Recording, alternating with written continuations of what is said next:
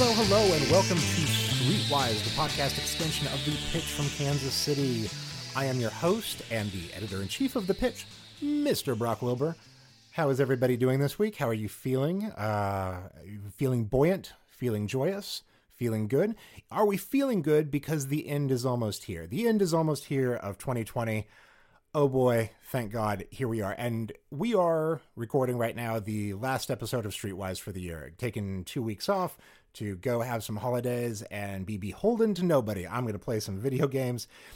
Also, I'm not really taking 2 full weeks off because absolutely we are there every day at thepitchkc.com doing the news and entertainment that everyone depends on us to do because we love it. We love the city. We love what we do.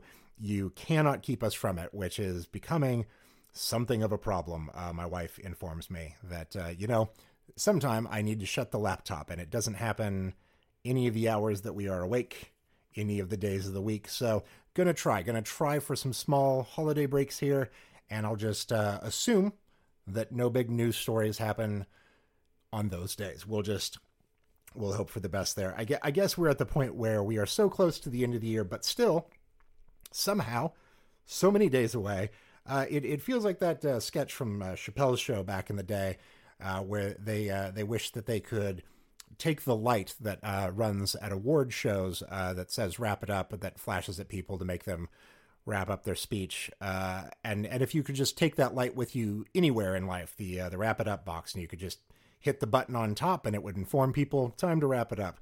I feel like I'm just absolutely beating the crap out of the button on top of the wrap it up box right now, and it's just sort of aimed in general at the year. And I know that nothing actually changes on January 1st, 2021, but it'll feel like blocking your ex's phone number or at the very least like unfriending them on some social media platform, not even blocking them, just like I'm taking some visible step towards moving away from this thing that I know wasn't good for me. And I think we can all agree 2020 wasn't good for any of us. 2021 hasn't said whether or not they want to go out with us yet, but we should spend some time with them. That's what I firmly believe.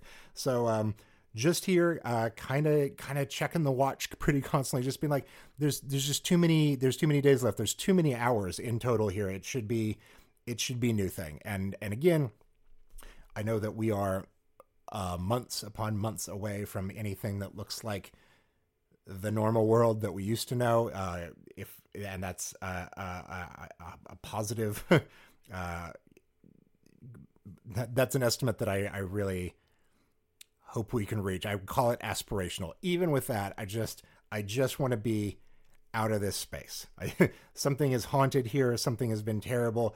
January 1st will not be different. It will not be a new space. I will still be where I am, but it will feel like somebody has walked through and sort of saged the room, just burned enough sage to get rid of some of the spirits. And like, I don't know, at this point, maybe I believe in sage. Who cares? There's no one here to make fun of me.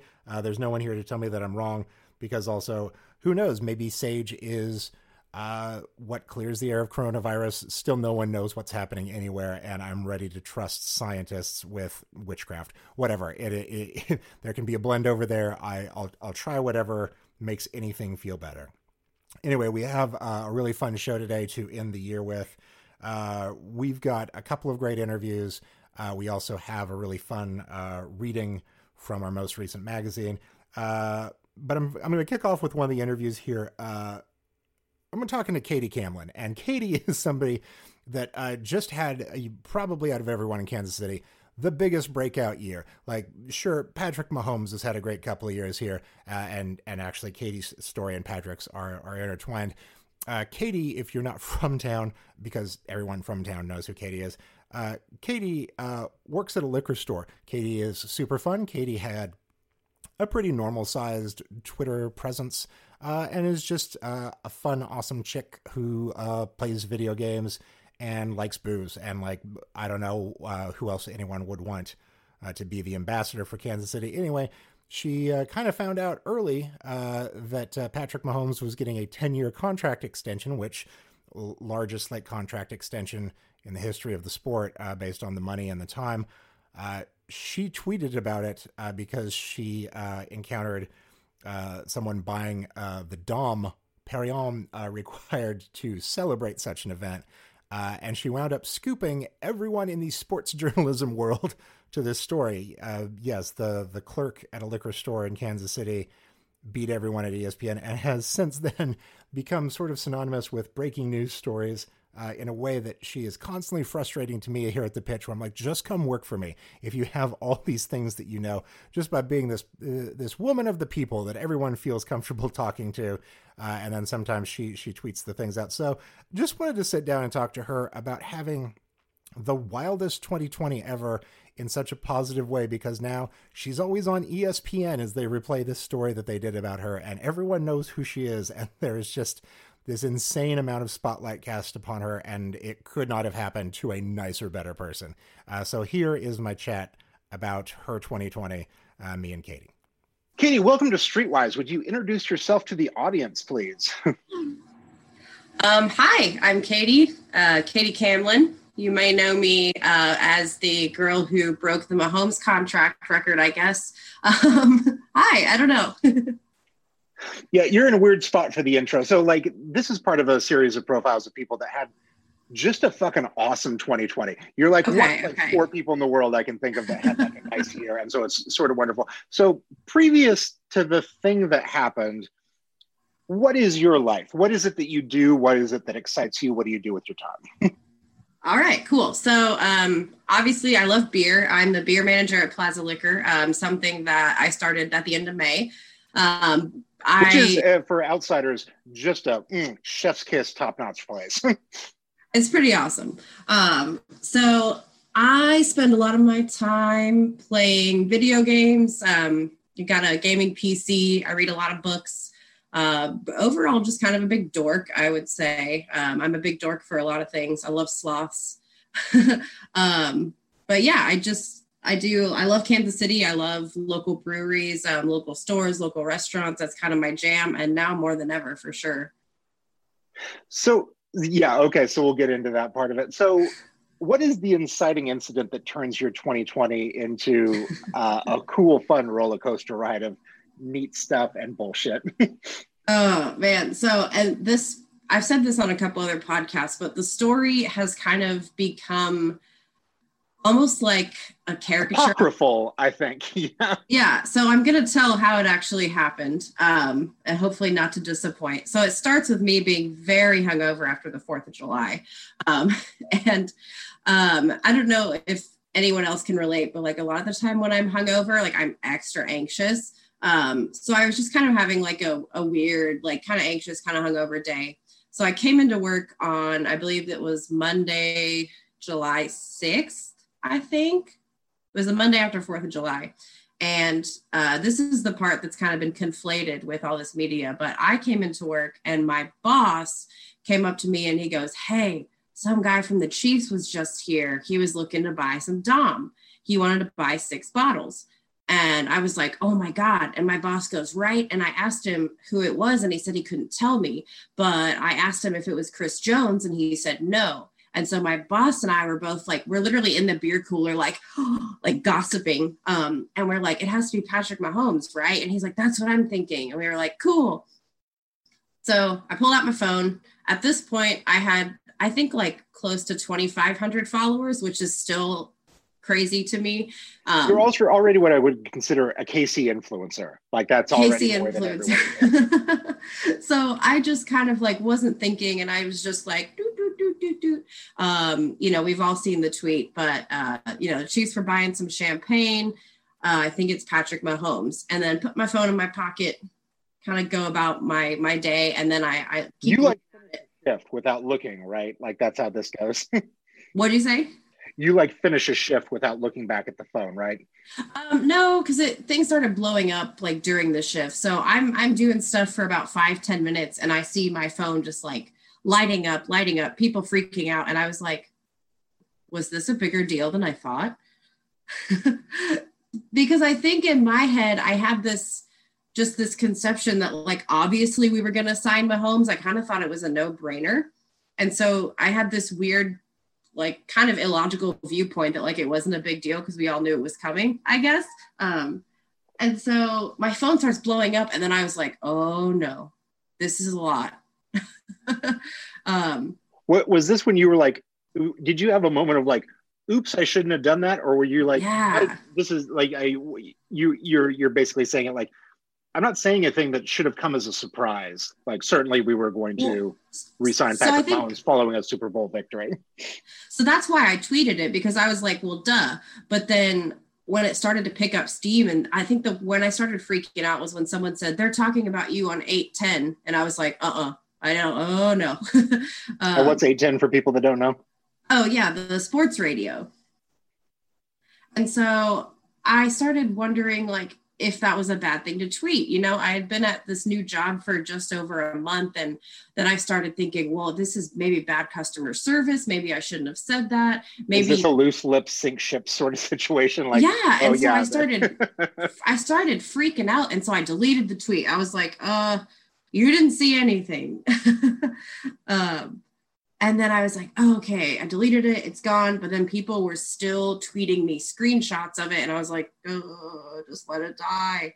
And then around 1:30, I think, is when Adam Schefter tweeted about the extension. And I said, we were right. I told my manager, I was like, oh, look, we were right, but we knew first. And then my notifications just exploded. A bunch of people started tagging me under Adam Schefter's, and they were like, old news, Katie called it, 2 hours ago. And it just kind of took off from there. And then all of a sudden I've got local news stations like coming in the door. I've got the KC Star calling the store. And then our store owner calls me because she's trying to figure out what's going on. And this is super lame, but I like ran to the back and was just like, No part of that is lame. No one's prepared to do that in the middle of the afternoon with no prompting. I was just like, I'm in trouble. The Chiefs are going to be mad, or, they're not going to want to shop with us anymore. And it just was this huge, it was a really messy, wild day. I was very exhausted. So yeah. And then, I mean, since then, we've had some fun with it. The Chiefs came in and we filmed a little promo bit, and then I went on Adam Schefter's podcast, which was crazy. Nice, really nice guy, by the way. And then the pièce de résistance was the ESPN NFL Sunday Countdown spot that they came out and filmed at the store. Which you've fallen into a thing that like is a very specific thing that like friends of mine in the film world that are critics like wind up on like talking head documentaries where they've got something, and their thing is that they're like, hey, as a heads up, if you're ever going to film something like this, just be aware that for the rest of your life, people at random are going to see this on TV or on streaming or something, and every time they see you, they're immediately going to text you and probably text you a picture of however you looked and what you were wearing at the time. So don't be schlubby. And like it is immediately like the thing with you, because like I have one during coronavirus safe sports bar here in KC, and like the number of times that I've looked up at the TV and seen your spot replaying, and like I think I texted you like twice, but not nearly as many times as it's been there. It's like, hey, funny. You're on the TV yet again, and like it's always that same spot replaying. I was like, yeah, look at you, you're on the ESPN. Like, good for you that you can never. It's your Hotel California. You're just always there. Oh yeah, and the funny thing is, I think I've watched it twice, and then. It's just weird. I don't know. Who wants to see themselves beyond that? Like, no, it's not. Super weird. And my boss was playing it for everybody that came in the store. And I was like, la, la, la, la, la. I'm not listening. That's the other part of it, is that like you have now been via this propelled into sort of into a national spotlight, but certainly now you are an ambassador for the entire city because everyone loves what you represent. But you were already, before all of this, just such a incredibly positive Kansas City person that everyone enjoyed, that like the follower count doesn't change anything. You continue to be that ambassador, just with like a slightly larger platform now. And like, I don't know, it is fascinating to watch for the rest of us. Cause like, as somebody that has been surprised with Spotlight before, I understand how good and bad that can be. And it's difficult sometimes to watch because it's like, yeah, it's really cool to have attention sometimes. And then other times, especially like, my terrible time was in the video game world around Gamergate, and I can tell that you've become a part of the male-dominated space of sports, football discussion. Like, is that hard? Is that more fun than it is not? Is it? Do you have a pretty good, like, healthy disconnect from shit like that, or do you still take things personally? I still take everything personally, so I've never escaped it, so I'm not better than anyone at this. I have had to learn to employ the block button a lot. Wonderful. The mute button is nice, because then you just don't see their notifications. But it's at the beginning, you know, I was pretty overwhelmed, and I had to purposely not go on to like the Adam Schefter tweets or when the Chiefs shared it. There was some just weird stuff that people said. There's been a lot of like, can I curse on this thing? Is that cool? Fuck yes, please. So there's been a lot of like dudes that are like, nobody gives a fuck. This is so stupid. One guy like last week was like, I hope you secretly hate yourself, you hoe. And I was just like, who are you? Like, what did I do to you? I don't even know you. So like when somebody with 15 followers loves to come out of the woodwork to be like, well, you're a woman, so you must be bad. Yeah, I was just like, imagine being so angry at the world. I guess it's just like, I'm a super big like empath, and I'm just super sensitive, and I cry all the time. So that stuff frustrates me because I'm like, why are there such nasty people in the world? I don't understand.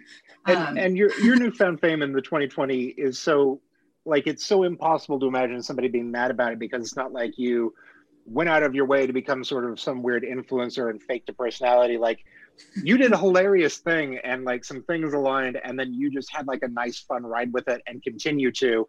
And like, there's nothing about you that isn't just action packed with joy, and like there's nothing you're getting out of it in any way that would make somebody be like, oh, she's monetizing. It's so impossible to imagine why people are mad about it, except for just being like, a woman that works in both sports and beer. Like, I really am mad that she's not dating me, so I will take it out on her anonymously online. Yeah, it's weird. I just have to learn to ignore or move on. Or like, what I should have done with that guy was hit him with that Thanos gif that says like, I don't even know who you are. That's what I should have done. Yeah. The Mad Men, I don't think about you at all. That's my go-to. Yeah, that one too. But I've kind of had to learn how to, I don't want to say like keep composure, but like, it's kind of a different world tweeting to like almost 8,000 followers. Like I'm kind of thinking about interactions more, and I don't know, sometimes I feel like I need to tweet a certain way, but or occasionally I'll tweet something that's like super niche and dorky, and it's like 2 likes, and I'm like, there it is, not what you're here for. That's the world that I remember. That's how I remember Twitter. Yeah, because like you're such a good ambassador for Kansas City, because you're just like, I like metal. I like talking about video games. I'm playing Tony Hawk right now. And I think perhaps my favorite part about what your online persona is that you're just constantly tweeting about your workplace and how much you enjoy it, and mostly how much you enjoy the people there. And like, it's one of those things is like, once I hit a certain number of followers, I never talked about who I worked for again, which shows that you like actually give a shit and are invested in it. And so it's, again, as that ambassadorship, I'm just like, she's the best thing that ever happened to Plaza Liquor. But like, also this is so nice for her to be able to be like, yeah, I like what I do. Like, you don't have any tweets that aren't about how much you enjoy your life or how much you love Kansas City. And like, I can't think of anybody better to put front and center on that kind of thing. You're just flattering me. I love this. This is so nice. No, I just want you to give me scoops moving forward, because I'm fucking tired of you beating the pitch to things. It's really out of control. And see, some people would say, oh, you're milking it. But my response to them is like, okay, ESPN calls you and asks you to do a bit. Are you going to say no? No, like. Not this time, but next time that I have like breaking national sports news, I'll definitely do it. Like, what an interesting thing to be like, let's judge her for taking up a once in a lifetime offer. Yeah, people are just angry. I don't know. Like, but do people try to leak everything to you now? Like, if they're like, we want attention, like, is somebody on like the KC Sporting soccer team like trying to be like, hey, would you like do this on your Twitter? Okay, your lights are flashing like you're in a horror film. I don't know what happened here. That was weird. I guess they need to check the light bulbs. That was spooky. Did I ask a question that offended the spirits in the room? I don't know. Like, breaking news, there's a ghost in my house. We have had a lot breaking. We've had a lot of displays falling over at Plaza Liquor lately. So I keep joking that there's like a vengeful alcohol ghost who's just like pushing shit over, and oh my gosh, it's flickering again. Yeah, this is not ending. This is real weird. What were we talking about before the haunting started? I was asking if the spirit present in the room wanted to break some news. Is that a situation? I don't know. I'm gonna have to read Morse code to figure out that light. This is not ending. This is actually genuinely upsetting. It was kind of weird. It was doing this morning before I left too, so I'm gonna hope that it's just the light bulb. I'm hoping this is a situation like on the Angel TV show where you've got like a pretty chill ghost that just wants to make you tea and hang out. That'd be cool. I actually was thinking about making tea. Yeah, I played too many horror games for this to be happening though. No outlets up in here. What are your top 5 games? Talk games with us. That's, oh my God. See, any like lists make me stressed. So, okay. Can I do game series that would encapsulate? Sure, like, absolutely. So I think my favorite is probably the BioShock series. Love that spooky ambiance. So my other favorite series is probably Borderlands. Borderlands 2 is definitely the superior game. Love that. Lights are still flickering. The ghosts I cannot stand watching the video of this. Like you were like, I love BioShock, and then it's just okay, the powers have gone out entirely. Oh, this is so weird. Okay. Actually, I'm going to call the interview. I need you to go take care of whatever this is. This is so weird. I'm not tall enough to reach the light either, so I don't know. What is other games? Yeah. Go ahead and finish your 5. I'm gonna say probably the Outlast series.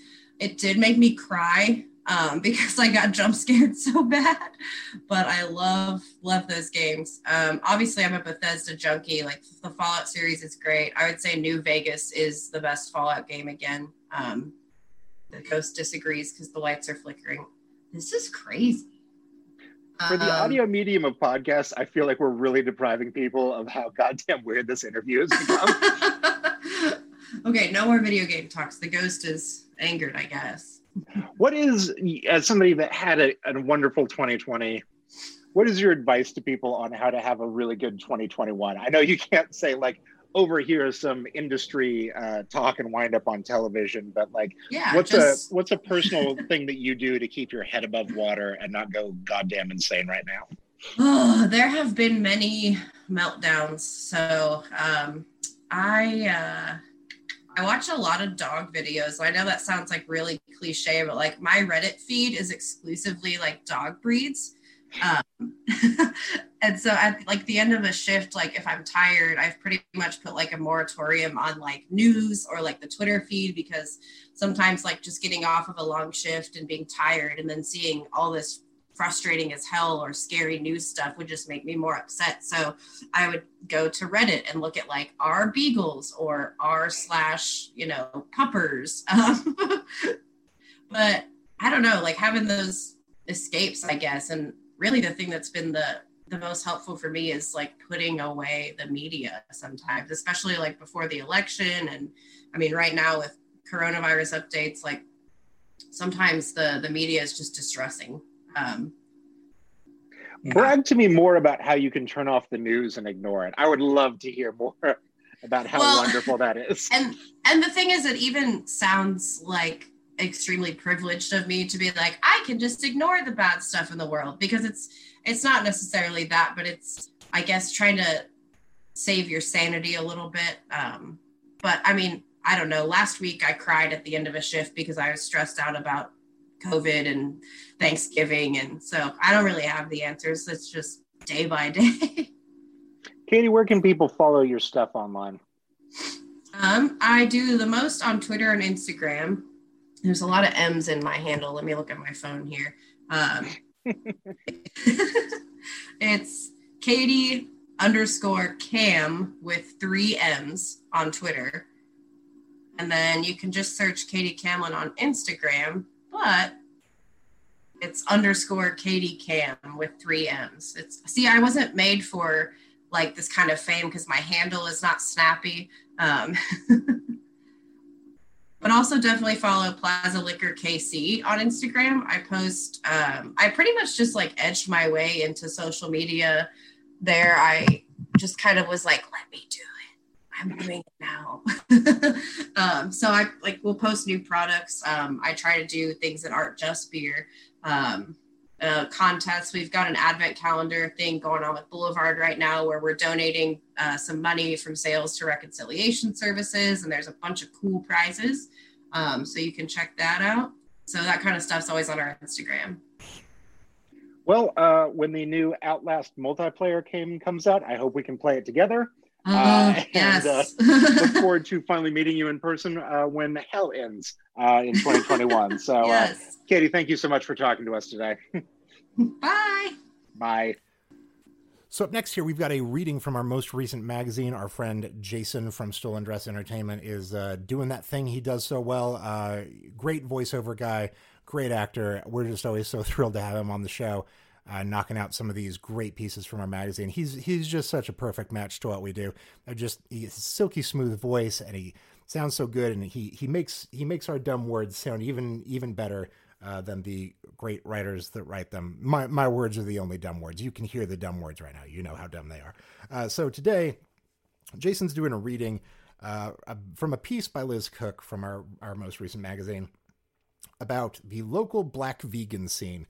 And when Liz pitched this to me, I was like, I don't know what it is you're saying. And she was like, okay, so like vegans, you associate that with like rich white people. And I was like, in fact, I do. And it's like, yes, because like we live in a food desert in Kansas City. Like it is, there are so many parts of the city where your access to food is limited to maybe a grocery store. And sometimes including just outside the city, we have plenty of places in rural Missouri right near us where maybe a gas station is the only place that you can get food most of the day without having to drive an unreasonably long distance. So I don't know. It sets people up for some failure, health and nutrition wise.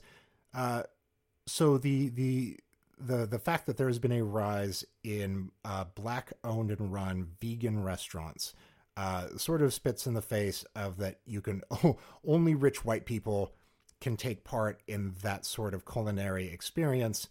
And so there's just a lot here to unpack, but I was like, okay, that is a new thing for me. I did sort of put it into a category there that it was just sort of off limits to everyone else, and certainly not the sort of thing that could ever be produced cheaply or that would ever really have an infusion of flavors from any other culture. So I don't know.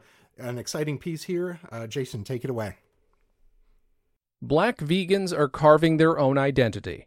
Diversity in flavor, composition, community, and cucumber. Words by Liz Cook, photos by Zach Bauman. It's not just white hippies. Gigi Jones is talking about Kansas City's vegan community, plant-based diners in a notorious cow town. The community's growing fast, and the vegan restaurant scene is growing to meet them. And it's Black restaurateurs and diners who are leading the charge. Jones is one of several Black entrepreneurs to open a vegan restaurant or catering business in KC in the last couple of years. She works as a health and wellness coach, stage name Gigi the Vegan, and opened her first restaurant, Gigi's Vegan and Wellness Cafe, in Westport this July. Jones has witnessed a surge of interest in plant-based eating recently, but the scene wasn't always so rosy. When she first went vegan in 2015, she felt alone. I was the elephant in the room, she says. I felt like within my community that I was the first vegan ever. I know I wasn't, but I felt that way. Jones worked hard to promote plant-based eating locally, teaching workshops at health food stores and expanding her client base. But she knew Black diners needed a targeted approach. Last November, she started Midwest Soul Veg Fest, a vegan food festival focused on the Black community. More than 3,000 people attended. COVID-19 put a damper on a repeat festival this year. I think the face and the culture of veganism is changing, Jones says. Right now, people are seeking better, healthier lifestyles, and I'm grateful to be a part of this movement, and it is a movement. The movement appears to be national as well as local. According to a Pew Research Center survey from 2016, Black Americans are almost 3 times as likely to identify as strict vegans or vegetarians than white Americans. Mainstream perceptions of veganism have been slow to adjust. Type vegan into any stock photo site, and you're still likely to be greeted with variations on a theme of thin white woman trying to look through a cucumber. For a long time, those perceptions guided local restaurant offerings. Sisters and business partners Arvelicia Woods and India Purnell were inspired to open Maddie's Foods in part because they couldn't find any restaurants that catered to them. Like Jones, the pair first went vegan in 2015. At the time, we had food and we had Cafe Gratitude, says Woods. The restaurant scene was like a desert. No one African American was vegan that I knew. No one was talking about it. And when we went to Cafe Gratitude, I didn't even really understand the menu. I was like, what is that? There was nothing I can even pronounce. Woods says she understands the motives behind those menu choices now, but she still craved the comfort foods she'd enjoyed before she switched to a plant-based diet. She wanted mac and cheese. She wanted nachos. The real deal, echoes Purnell. I was tired of leaving hungry. The pair started making and selling jars of vegan queso at pop-ups and food festivals. Then they launched a successful food truck, Maddie's Vegan Eats. This September, they updated the name to Maddie's Foods and moved it to a brick-and-mortar restaurant in East Brookside. The new menu features nachos, burritos, and brisket sandwiches. The restaurant's motto is emblazoned in neat cursive on a bright mural wall, "Comfort food made smart." Dropping vegan from the restaurant's name was intentional.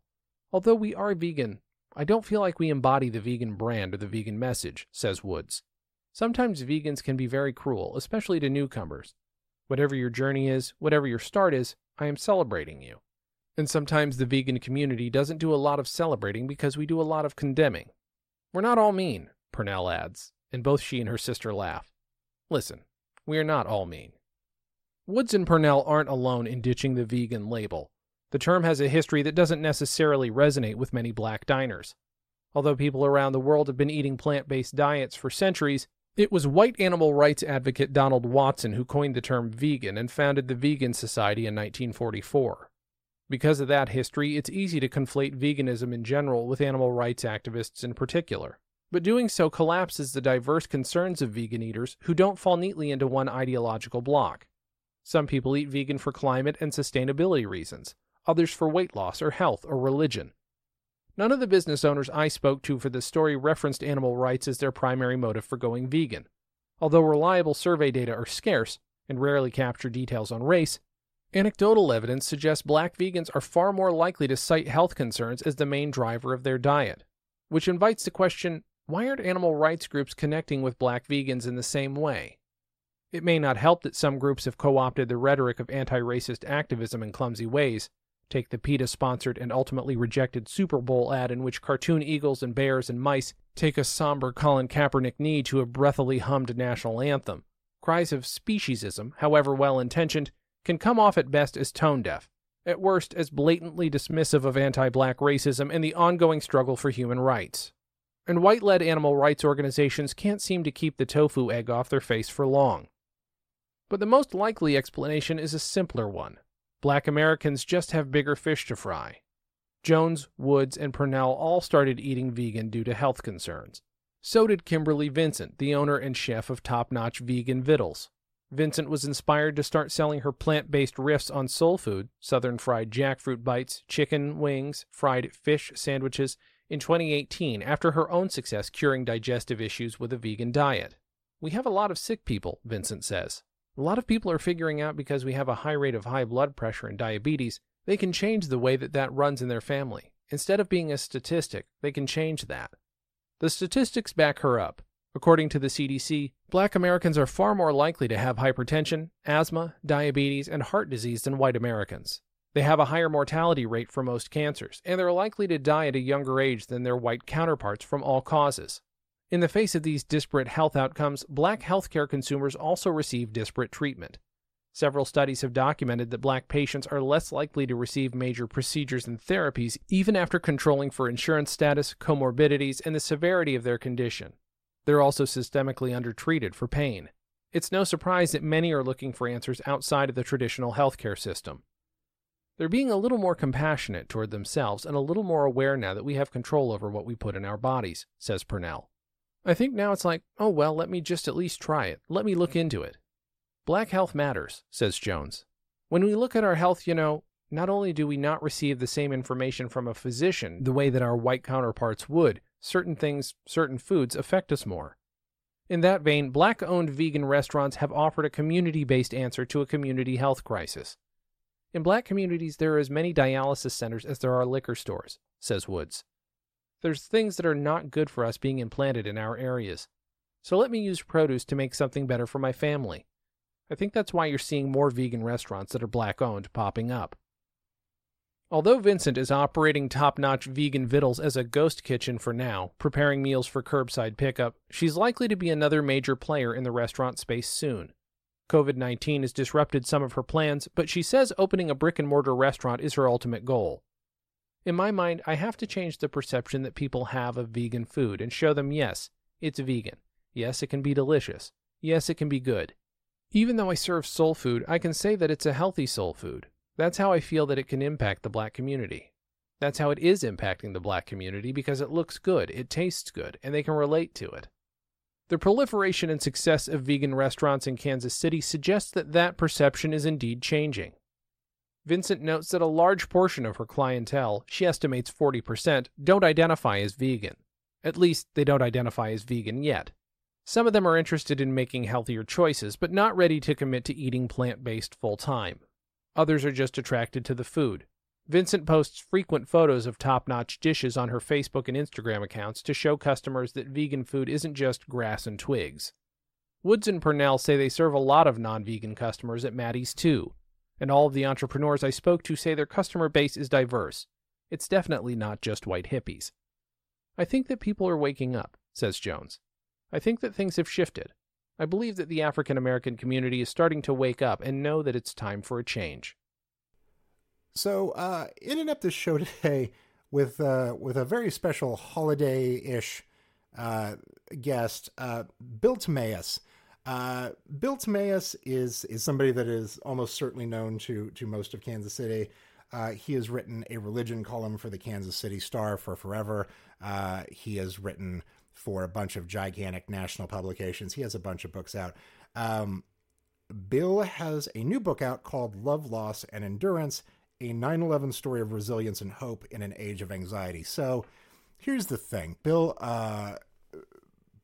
is religious, and Bill explores very religious ideas, but Bill also breaks down a lot of the nuance of religion, and not just being Catholic or Protestant or what some of these belief systems are, but sort of an overarching idea of what religion means, what religion can do, and the dangers that religion can do too. So this book is actually about how he lost a member of his family when the planes hit the Twin Towers on 9/11, and how that sent him on this journey of processing that grief, trying to find a way to determine the difference between religious extremism and religion, and like how those that are on the right side of their belief systems can find crossover and friendship with others that maybe they don't fully understand but probably share more with than they know. So we have a sort of spirited conversation here about religious ideas, about what makes a dangerous religious idea, and truly what everyone can take from talking about what was 20 years ago a tragedy on a scale that our brains could not process, and how this year has been that same sort of thing, a new kind of tragedy that is so much bigger than that once again our brains just can't process what it is we're dealing with, and then having to ask ourselves, how do you keep your heads up? How do you move on? How do you move on without making enemies of so many people? How do we make choices that we're not going to look back on and regret what we've done. So very interesting conversation here about his book. I hope you enjoy. Bill, welcome to the show. Would you introduce yourself to the audience?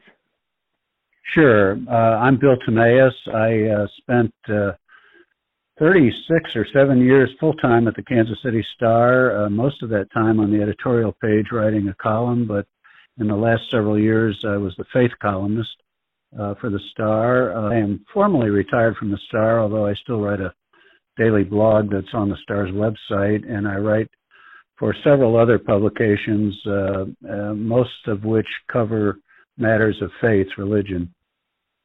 You also have a Pulitzer. I feel like that's worth mentioning. I was a member of the staff that won the Pulitzer in '82 for our coverage of the Hyatt Hotel disaster. That was not a personal Pulitzer, but it was a staff Pulitzer, and I was proud to be part of that staff that did a terrific job. So I feel like we rarely get to discuss the role of journalism in religion. Why did you carve out that angle, and what appeals to you about that? Well, it seems to me that almost every story in the newspaper or on broadcast outlets has some thread of religion running through it. Whether it's the story of abortion or whether it's a story of court cases like prayer in public schools or this most recent presidential race where both candidates were appealing to people of faith, somehow faith tends to shape who we are as a people and what we do, even if, as is increasingly the case, more and more Americans identify as religiously unaffiliated. They nonetheless have a spiritual aspect to them, and that helps shape who they are. So I think it's an absolutely fascinating part of life, and I've been pleased to help people try to understand some of that in recent years. I appreciate that you come to this from the angle of even for the non-religious identifying that there's an element of spirituality. My wife is not religious, and but she's a wonderful, good person, and her whole life she's felt some strange pressure that she's like, well, I behave ethically, I'm good to all those around me, but it feels like certain people think that if I don't attend worship on Sunday, that like somehow I'm doing lesser, and that's been something of an uphill struggle for her. So I appreciate that you come to it from the angle of like, not everyone has to self-identify there, but there is something that runs through all of us that is worth talking about. Yeah, absolutely. And in addition to that, as an American culture, we are becoming more religiously diverse. So you see, even in the Kansas City area, more Muslims, more Sikhs, more Jains, more Hindus, Buddhists. There's religious diversity growing quickly in this country, and it's best that we become religiously literate so that we can get along with each other and not end up killing each other. Which brings us to the subject of where we're talking today. You have a book out called Love, Loss, and Endurance, a 9/11 story of resilience and hope in an age of anxiety. Would you like to tell people what the book is about? Because there's a lot here. Yeah, sure.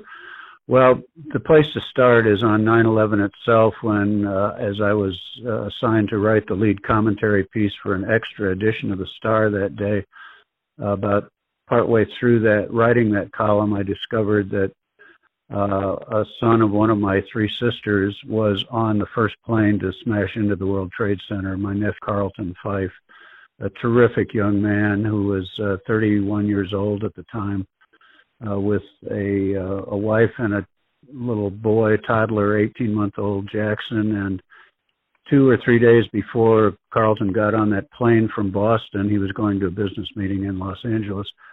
Haven told him that she was pregnant again. So Parker was born in May of '02 and, of course, never met his daddy. So the book recounts the trauma after trauma after trauma that occurred in my extended family because we lost this magnificent young man. But the book does not stop with my personal family story. It rather tries to explore the question of how people get sucked into what I call monochromatic religious thinking, or monochromatic thinking of any kind that can lead to violence, whether it's white nationalism or whether it's anti-Semitism or whether it's the kind of religious bunk that Osama bin Laden taught his hijackers, pretending that it was Islam. It was a distorted twist of Islam that they were learning, and they used that to murder people, including my nephew. I think that we have. I think that America, or people that have the media literacy or pay attention to this, have a pretty good grasp on how these monolithic ideas can take hold in people. I'm somebody that's worked as a cult buster before. I know how seemingly very intelligent and very normal people can wind up in very ridiculous situations. I guess the bigger question is what do you think that all of these dangerous sort of resellings and repackagings of ideas have in common? What does dangerous religious extremism and white nationalism have in common? Where are the through lines, and what you think can be done about them? Yeah, that's a really good question, Buck. I think that one of the things that is common to all this kind of lockdown thinking is fear. When you are afraid of people because you don't know them, fear is rooted in ignorance, of course, often. And when you fear people, you are willing to believe damn near anything about them.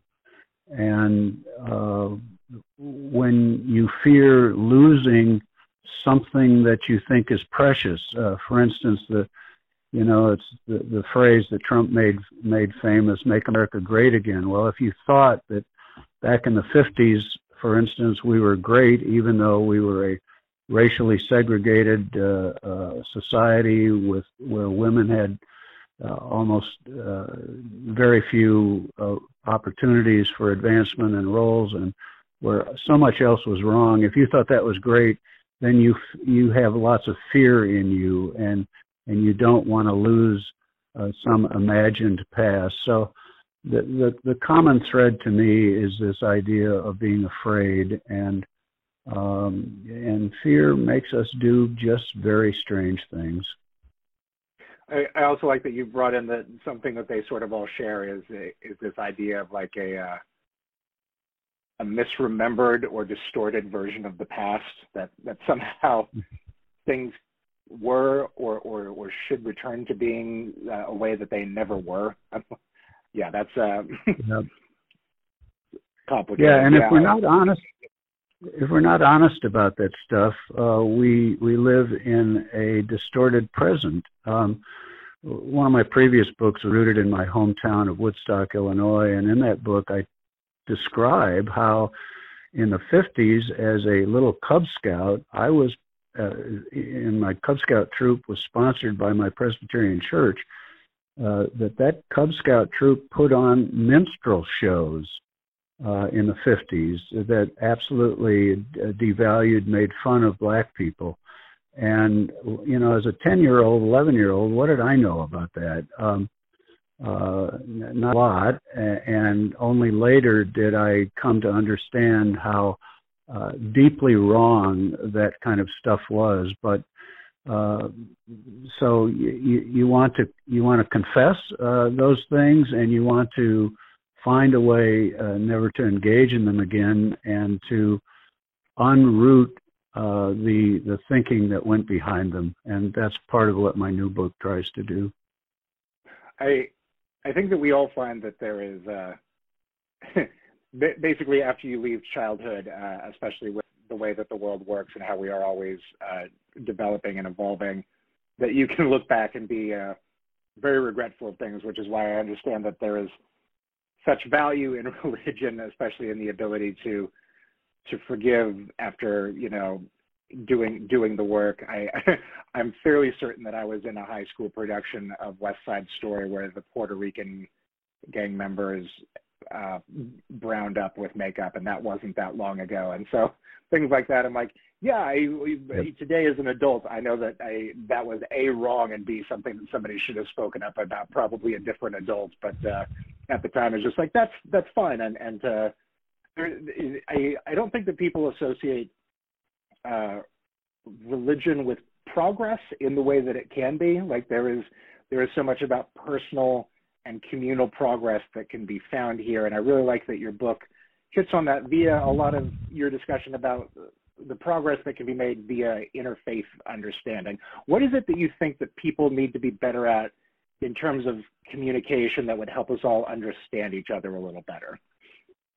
Well, I think the first thing that's important is that if you are an adherent of a particular faith tradition, that you do your best to understand that tradition. There are so many people, and I speak as a Presbyterian, there are so many people who don't understand, in my tradition, who have not fully understood what we teach, what we believe, how to live according to those values. And so the first thing is self-education, and you really can't be in deep interfaith dialogue if you don't know your own tradition.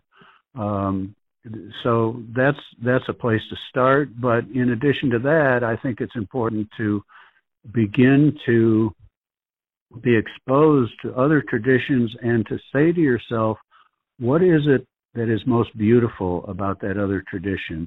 Not what is it that is most wrong.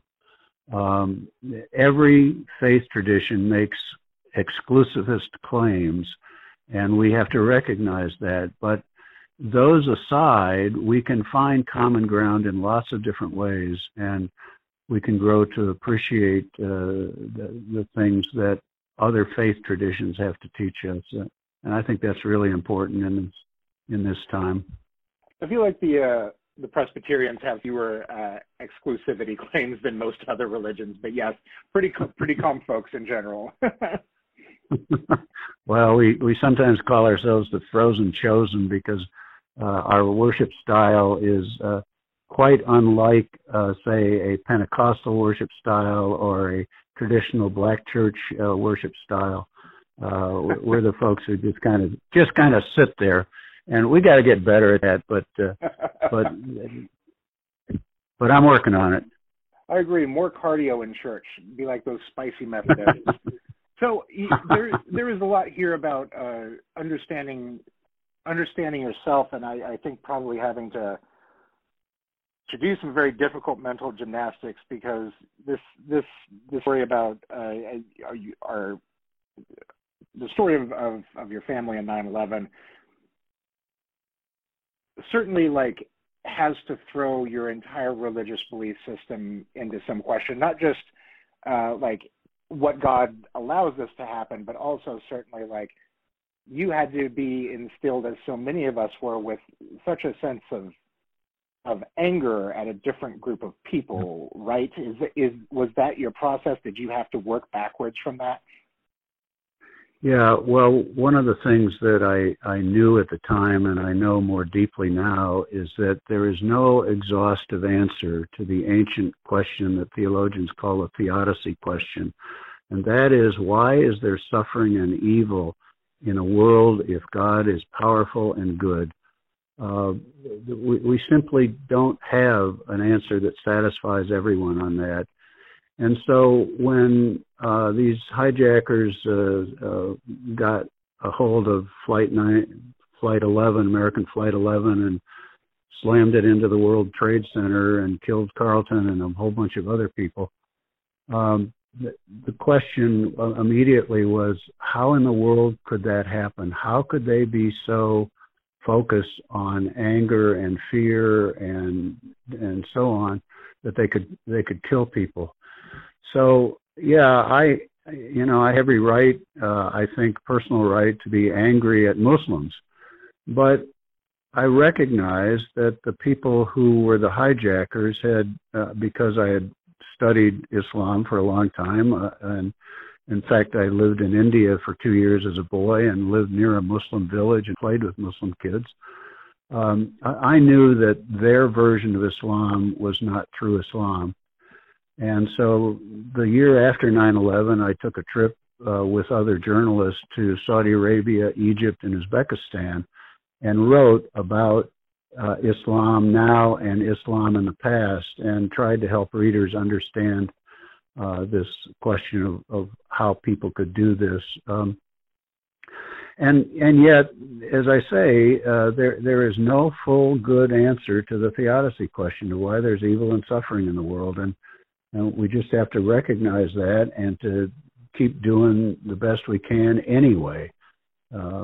Living anyway is sort of what I do in some ways. I guess I wanted to ask, like, if there was, what's the closest you've gotten to an answer on that? Because I think so many of us spend a lot of time wondering about why evil exists. And I know that there are standard go-to answers that I heard from my mister as a kid about, like, well, evil must be there so that you can see good and things like that. But, like, it seems like there's something more complicated or closer there that makes day-to-day easier and makes striving for better an easier thing than just to be told, like, well, it has to be there. Yeah, well, one of the things that occurs to me is that in my religious tradition, we believe that God gave us free will, and it's only because we have free will that we are in turn free to love God back. But free will also carries with it dangers, and among the dangers is that we will begin to worship things and people and ideas other than God. And when we do that, we open ourselves up to behavior that will hurt other people in various ways. And so that's, I suppose, the most complete answer that I've come up with about why there's evil and suffering in the world. It's not that God wills it. It's not that God causes it. It's that God allows it to happen. And in the Christian story, allowed it to happen to God's own Son. But that God walks with us through this trouble. There are other traditions that think of it in different ways, but that's the one that has helped me most, and yet I recognize that even that is not a full explanation. What is the most interesting concept that you have gotten from a different religion? I know that in college, I was able to fold in some Buddhism into my beliefs, and outside of college, I having spent 15 years in Los Angeles, a lot of Judaism became a part of my life, and some of those things I'm like, I'm really glad that I borrowed ideas here from senses of what made community to what made a good person. What's the best sort of bleed over that you've gotten from somebody else's ideology? Yeah, there are several from different faiths. From Judaism, for instance, I take the idea of the importance of memory, that we must understand and remember our past if we're to understand and remember our future and our present. Judaism plays that out in various ways, including on its high holy days in the fall. From Islam, the idea of spiritual discipline comes into play for me. Muslims have developed a practice of praying 5 times a day. Well, that's a practice that I should, but haven't picked up. I do have a prayer life, but it's not as disciplined as my Muslim friends, and I sort of envy that. In fact, Barbara Brown Taylor has a fairly recent book called Holy Envy, in which she, as a teacher of different religions, learns what is most beautiful about other faiths, and those two particularly strike me. Buddhism, you learn about the how desire and the need to acquire things can lead you astray, and in Hinduism there is some of that as well, and a kind of an openness to learn from other faiths. So lots of different things that other faiths can teach us, and yet to learn them, I really think we have to understand our own faith tradition and first, and then begin to explore others and pick up tips from them.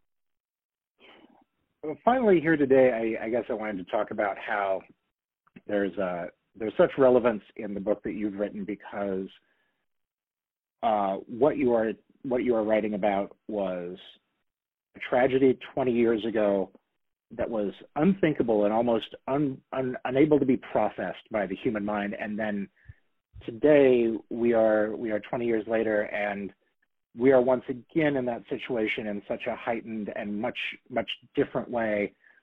How do we make sense of what 2020 was? How do we move forward? How does anyone keep their head up? Where do you find faith, and where should others look? That's 6 questions, but I think you've got the answer. Yeah. The 9/11 terrorist attacks were shocking, and it's not that we hadn't experienced terrorism in other ways before, but this was on our homeland, and this was, for me, this was family, and so when I lived through a year like 2020, which, by the way, had been an automobile, would have been recalled about February. But when I lived through a year like this, I have to remember the ways in which I am nonetheless privileged. You know, I have a house to live in. I have groceries to eat. I have family to love. All of the ways that kind of give me perspective of what we've been through. I've been blessed not to have COVID. One of my stepson had it, so it's been in our family. But a year like this teaches you, I think, to have a more eternal perspective, to look at things without focusing just on today's darkness. Today's darkness is sufficient for the day, and I think we can, and we are looking forward to better times now that it looks like there's a vaccine. But getting through this kind of stuff requires us not to be so self-centered and not to be so focused on the immediate things that are happening, but to remember the broader picture of our lives. And in that broader picture, between us, my wife and I have 6 children and 8 grandchildren, and extended family that brings both of us joy. In fact, we know too many people, and so the problem is not isolation as much as it is trying to stay up with all of our friends and family. But that's what I think about when I think about this year, and I will be thrilled when we get on to January 19th, which is my publication date for the new book, but even more January 20th, when we change presidents and try to head off in a better direction, I hope. Bill, where can people find your book? It is all over Amazon. The e-version is supposed to show up there in the next week or so, but the pre-order is already available on Amazon. I hope people will order it through our local independent bookstore, Rainy Day Books. People can go to my blog, just Google my last name, my blog shows up, and there you can email me, and I can work out a way to get you a signed copy directly. Lots of different ways. It's probably going to be on the other major book sites like Barnes and Noble and so on. So there's no excuse not to find it. How's that? Well, I found it a wonderful read. I wish you the best of luck with it. Thank you so much for talking to me today. You're very welcome. Thanks, Brock. Thank you. Ladies and gentlemen, that's been the Streetwise podcast, an extension of The Pitch from Kansas City. I am the host and the editor-in-chief of The Pitch. My name is Brock Wilbur. Please check out the excellent work we are doing every day at thepitchkc.com. We are always doing fantastic new work. We have so many cool new voices. We have so many people that you absolutely know and love from over the years. We're just a wonderful reflection of this community and its voice and its values. We hope that you are enjoying the things that we do just as much as we are enjoying making them for you. It feels very important and necessary to keep doing this work. If you ever have a few bucks to toss our way, especially in this giving season, which also totally get it if we are not the top charity on your list, because God, there are so many people that need it this year. And that is certainly where so much of my holiday spending is going, because I don't know. I can't imagine how it gets worse for anyone ever than what it is right now. So would feel pretty bad to be not helping out. But if after the other good you do in the world, you want to do some good in our neck of the woods, you swing by thepitchkc.com. We have some donation options there. Toss a couple of bucks our way or become a sustaining member with us. You'll get access to some cool stuff early every month. You'll be entered into some drawings. It's a pretty cool deal and just helps us keep the lights on so we can keep doing what we love for you, which you seem to be saying that you love getting from us. So yeah, help us do what we do so we can keep helping you. And if not, no worries, just keep coming back here so we can keep our dialogue going. Pitch in and we'll make it through. Thank you so much for listening. Have a great holiday, everybody. Thank you so much.